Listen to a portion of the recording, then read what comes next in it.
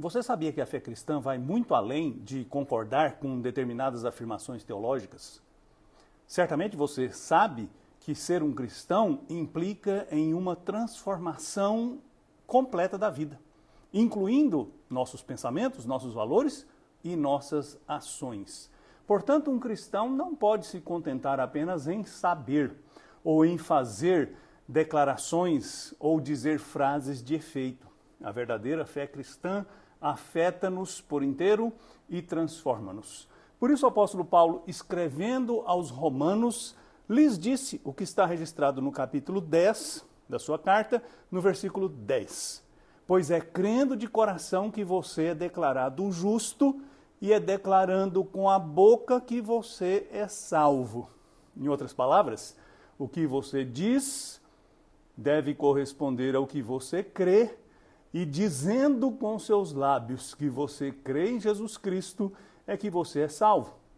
Certamente podemos ampliar esta afirmação de Paulo para as nossas ações, porque nós falamos acerca daquilo que domina o nosso coração e nossas ações também refletem aquilo que nós cremos, aquilo que nós abraçamos como verdade. Por isso, a fé cristã não é e jamais pode ser encarada como uma mera concordância com afirmações ou com frases religiosas.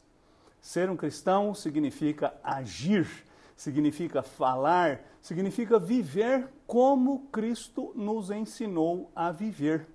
Eu creio com o coração e eu falo com minha boca, e assim eu sou justificado por Deus e sou salvo pela graça de Deus. É maravilhoso servir a um Deus assim, que nos transforma por completo, que não apenas trata das nossas convicções, mas transforma nossas ações. Pessoas transformadas podem transformar o mundo. Então, fé e ação andam sempre de mãos dadas.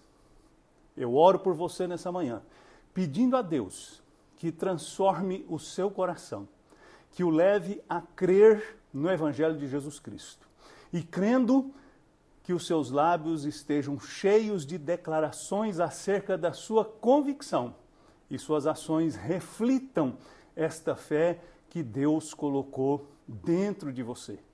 E que essa vida que conjuga fé e ação seja uma bênção que te transforma a cada dia e te faz mais parecido com Cristo. Eu oro assim, em nome de Jesus. Amém. Eu sou Aguinaldo Faria, pastor da Igreja Presbiteriana da Moca, em São Paulo.